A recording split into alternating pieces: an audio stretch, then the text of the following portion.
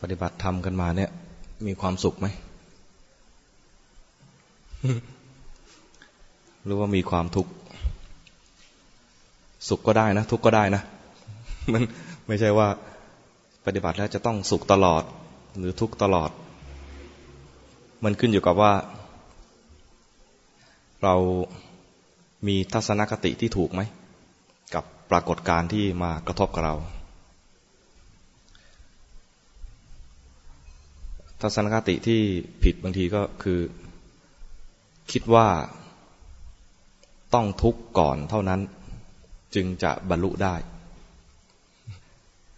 อย่างนี้ก็คล้ายๆกับ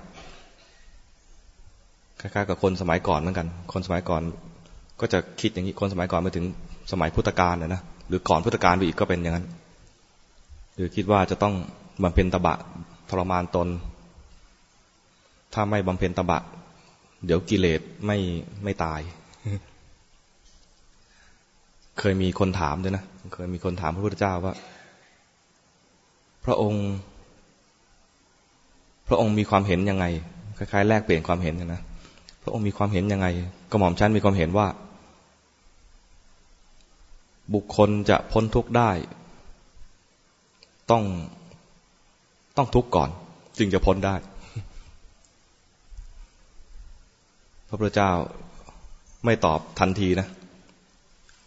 แต่พระองค์เล่าประวัติของพระองค์เองเล่าตั้งแต่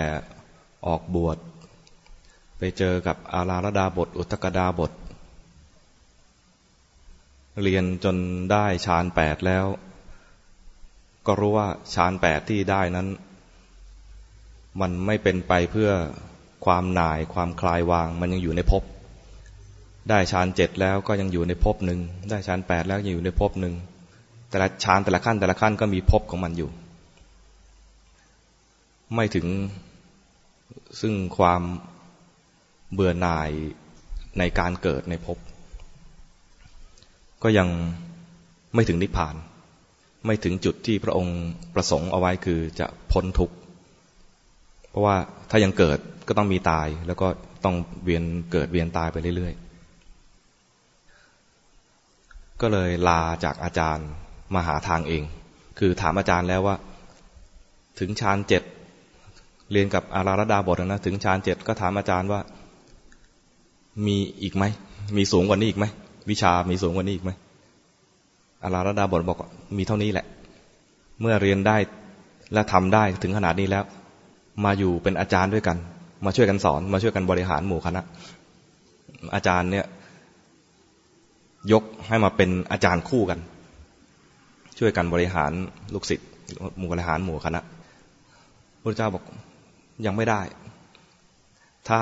ยังไม่ถึงที่สุดคือไม่พ้นทุกข์แล้วหยุดแค่นี้มันก็มาบริหารหมู่คณะก็เวียนเกิดเวียนตายอยู่ต่อท่านก็ขอลาไปได้ข่าวว่าอีกท่านหนึ่งแล้วก็เก่งเหมือนกันคืออุทกดาบทอุทกดาบทเนี่ยก็บอกว่ามีฌานขั้นอรูปฌานขั้นที่4คือเป็นฌานขั้นที่8ก็สอนให้ทำก็ไม่นานพระพุทธเจ้าก็ทำได้ตอนนั้นยังไม่เป็นพระพุทธเจ้านะยังเป็นถ้าเรียกแบบเป็นแบบกลางๆก็เรียกว่าสมณะโคดม ท่านสมณะโคดมทำได้ไม่นานก็ถามกับอุทกดาบทว่ามีอีกไหมมียิ่งกว่านี้อีกไหมมีวิชาที่สูงยิ่งกว่านี้อีกไหมอุทกดาบทบอกว่าหมดแล้วถ้าท่านทำได้ตามที่สอนอย่างนี้แล้วเนี่ยนะมาเป็นอาจารย์ด้วยกันบริหารหมู่คณะด้วยกันพระสมณะโคดมพิจารณาดูแล้วยังไม่ใช่นิพพานยังเป็นภพหนึ่งยังมีการเข้าและมีการออกเวลาโยมสังเกตตัวเองโดยที่ไม่ต้องมีครูบาอาจารย์มาตรวจเนี่ยคือสังเกตดูว่ามันมีการเข้าการออกมีการเคลื่อนไหมถ้ายังมีการเคลื่อนยังเกิดอยู่ พระเจ้าตรวจตัวเองตอนนั้นเป็นยังไม่เป็นพุทธเจ้านะเป็นสมณะโคดมก็ตรวจตัวเองไม่ใช่มันมีการเข้ามีการเคลื่อนแล้วก็มีการออกก็เลยลาอาจารย์มาหาทางเอง ยุคนั้นเขาเชื่อกันว่าถ้าทรมานตัวเองบำเพ็ญตบะบำเพ็ญให้ถึงที่สุดแล้วเนี่ยก็จะพ้นทุกข์ได้มันมีวิธีการ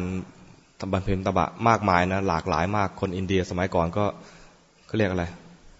มีหัวครีเอทีฟด้านนี้ บางคนเนี่ยทำอะไรแปลกๆอ่ะเรียนแบบสุนัขเรียนแบบวัวเรียนแบบสัตว์ต่างๆเนี่ยนะก็พระพุทธเจ้าดูแล้ววิธีอย่างนี้ไม่เอา รู้สึกว่ามันหยาบเกินไปแล้วก็มันดูไร้สาระถ้าเรียนแบบสุนัขได้แล้วสำเร็จนะสุนัขมันคงสำเร็จก่อนเราใช่ไหมมันคล่องกว่าเราอีกอ่ะ ก็ลองบำเพ็ญท่านก็ลองทรมานตัวเองนี่ท่านเล่าให้กับคนที่ถามคนนั้นนะคนที่ถามคนนั้นนะมีชื่อด้วยนะชื่อโพธิราชกุมาร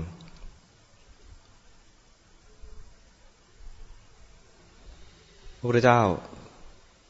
เล่าประวัติของตัวเองประวัติตรงเนี้ยไม่ใช่เล่าโดยพระอัตถกถาจารย์ด้วยนะเล่าโดยพระองค์เองแต่เล่าให้กับโพธิราชกุมารฟังเพราะนั้นประวัติช่วงนี้ 100% เชื่อถือได้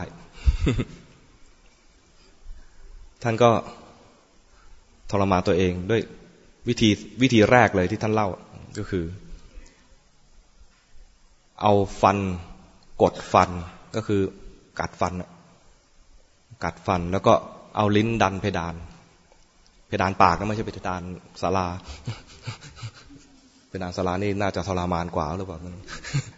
เอาลิ้นดันเพดานปากทำอย่างนั้นทรมานนะท่านรู้สึกว่ามันมีความเครียดเกิดขึ้นแต่ก็ทนทำจนที่สุดแล้วก็ไม่เห็นมันจะบรรลุธรรมอะไรตรงไหนก็ลองใหม่ลองกลั้นลมหายใจทีแรกท่านก็กลั้นไม่ให้ลมเข้าจมูกไม่ให้ลมเข้าปากไม่ให้มีลมเข้าลมออกผ่านจมูกผ่านปากเพราะมันปกติแล้วลมมันเข้า2ช่องนี้นะครับพอกั้นไปสักพักหนึ่งพอหยุดการหายใจด้วยจมูกด้วยปากแล้วเนี่ยปรากฏมันมีลมเข้าออกที่หู ใครมีประสบการณ์ตรงนี้บ้าง อาจจะมีประสบการณ์ตอนโกรธแล้วลมออกหูเคยไหม ลมออกหูจริงๆมันช่องเนี่ยมันต่อกันใช่ไหมใครเป็นหมอบ้างก็เรียกว่าโสตสนาสิกมีช่องต่อกันเพราะฉะนั้นลมมันออกหูได้พอท่านกลั้นลมหายใจตั้งใจที่จะไม่หายใจทางจมูกเนี่ยนะแล้วก็ปากนี่ปิดอยู่แล้วเนี่ยปรากฏว่ามันมีช่องทางหูหายใจทางนี้ได้ท่านก็ตั้งใจปิดหูอีกไม่ใช่ยกมือมาปิดนะตั้งใจไม่ให้มันมีลมออกทางหูไม่มีลมเข้าทางหูไม่รู้ทำยังไงมาทำไม่เป็น ปรากฏพอปิดตรงนี้นะลมมันเสียดแทงขึ้นไปก็ปวดใครเคยเป็นไมเกรนไหม มันเหมือนมีอะไรมาแทงเนี่ยนะปวดหัวปวดท้องปวดอะไรมันลมมันเสียดไปเสียดมาจนสลบไปเทวดาก็ตายยังเนี่ย เทวดาก็งงเหมือนกันนะสมณะโคดมล้มไปแล้วเนี่ยตายหรือยังเทวดาเถียงกันว่ายังไม่ตาย อีกองค์บอกตายแล้ว เทวดามีหลายองค์นะเฝ้าดูคือรู้ว่าเนี่ยเป็นพระโพธิสัตว์แล้วจะต้องบรรลุธรรมในชาตินี้เป็นพระพุทธเจ้าในชาตินี้ก็รอว่าเมื่อไหร่ท่านจะบรรลุสักทีก็มารอตอนท่านทรมานตัวเองก็มารอลุ้นคล้ายๆเราลุ้นวันที่1วันที่15อะไรประมาณนี้ ลุ้นกันปรากฏล้มไปแล้วเฮ้ยอ้าวตายแล้วเหรอนึกว่าจะสำเร็จบอกยังไม่ตายก็เถียงกันไปเถียงกันมาสรุปคือยังไม่ตายมาลองใหม่คราวนี้ลองอดอาหารเนี่ยถ้าเราเรียนทั่วๆไปคร่าว เราจะเข้าใจว่าพระองค์อดแบบไม่กินอะไรเลยแต่ในที่นี้นะในพระสูตรนี้พระองค์เล่าด้วยพระองค์เองเนี่ยท่านบอกว่าทีแรกเนี่ยตั้งใจจะอดทันทีเลยคือไม่กินอะไรเลยเทวดาก็ซุบซิบกันไม่เป็นไรเดี๋ยวเราจะแทรกถ้าท่านอดทันทีเนี่ยนะไม่กินอะไรแล้วเนี่ยเดี๋ยวเราจะแทรกอาหารทิพย์ลงไปในร่างกายท่านพระเจ้าได้ยิน ตอนนั้นยังเป็นสมณโคดมนะพระสมณโคดมได้ยินก็เลยบอกว่าถ้าเราตั้งใจจะอดอาหารแล้วมีเทวดาเอาอาหารทิพย์มาแทรกเท่ากับเรากล่าวมุสาวาท ไม่ได้ตั้งใจจะเอาด้วยนะแต่มีเทวดาเอาอาหารมาแทรกเนี่ยอย่างนี้เรียกว่าเป็นการมุสาวาทเพราะฉะนั้นไม่เอางั้นเราจะไม่อดอาหารแบบ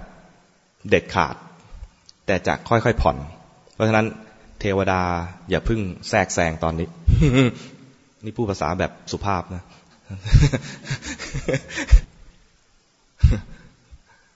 ท่านก็ค่อยๆผ่อนลงไปจนกระทั่งแล้วเหลือคำเดียวจากคำเดียวก็เหลือไม่กี่เม็ดในคำดึงหลายเม็ดใช่ไหมข้าวในหลายเม็ดก็เหลือเป็น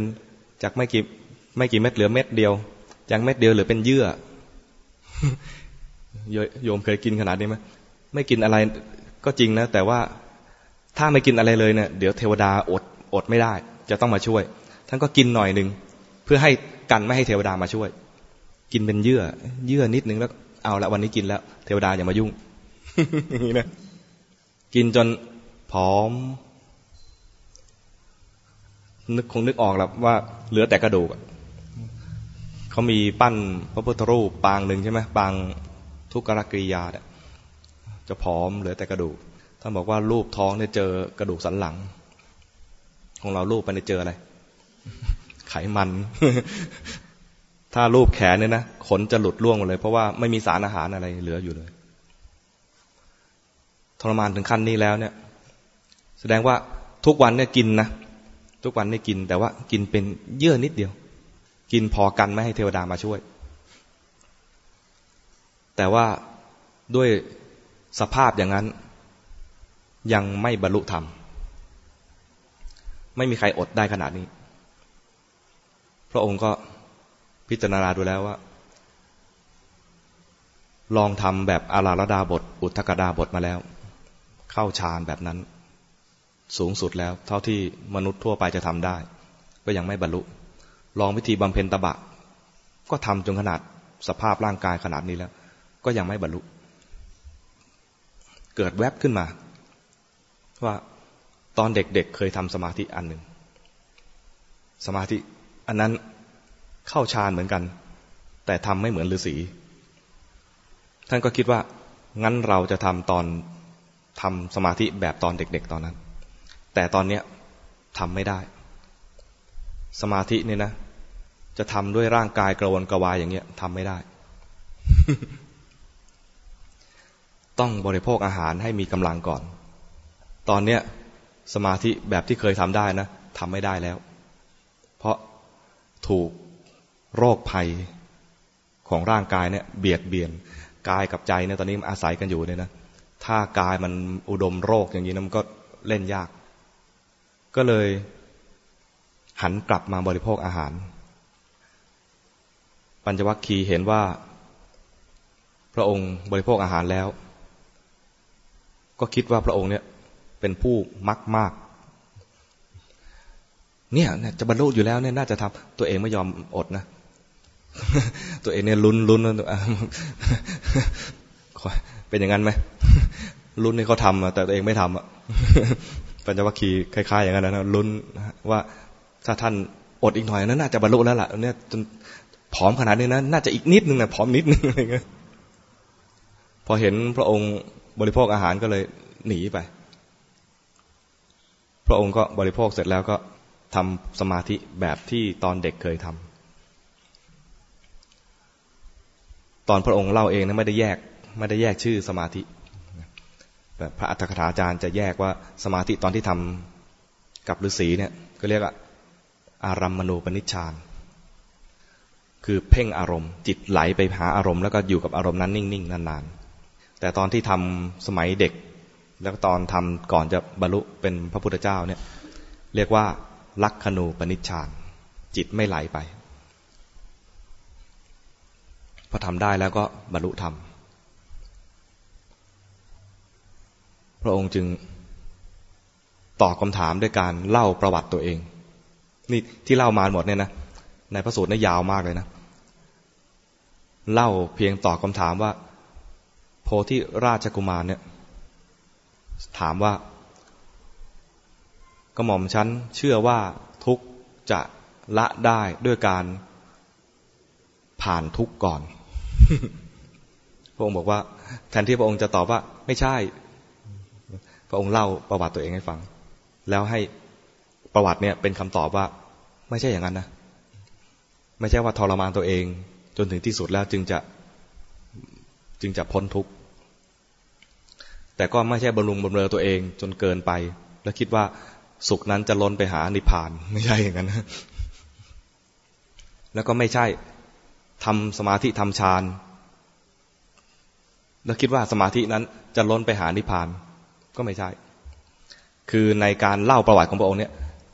ตอบประเด็นครอบคลุมหมดเลยไม่ได้บอกว่าทำสมาธิไปเถอะหรือทรมานไปเถอะไม่ใช่อย่างนั้นนะคือมันไม่ใช่ว่าจะต้องสุขแบบสมาธิหรือสุขแบบเสพกามไม่ใช่อย่างนั้นนะ สุขที่ว่าเนี่ยคือไม่ใช่ทรมานตัวเองจนเกินไปแล้วก็ไม่ไปติดสุขในสองแบบสุขในกามกับสุขในสมาธิแบบอารัมมณูปนิชฌาน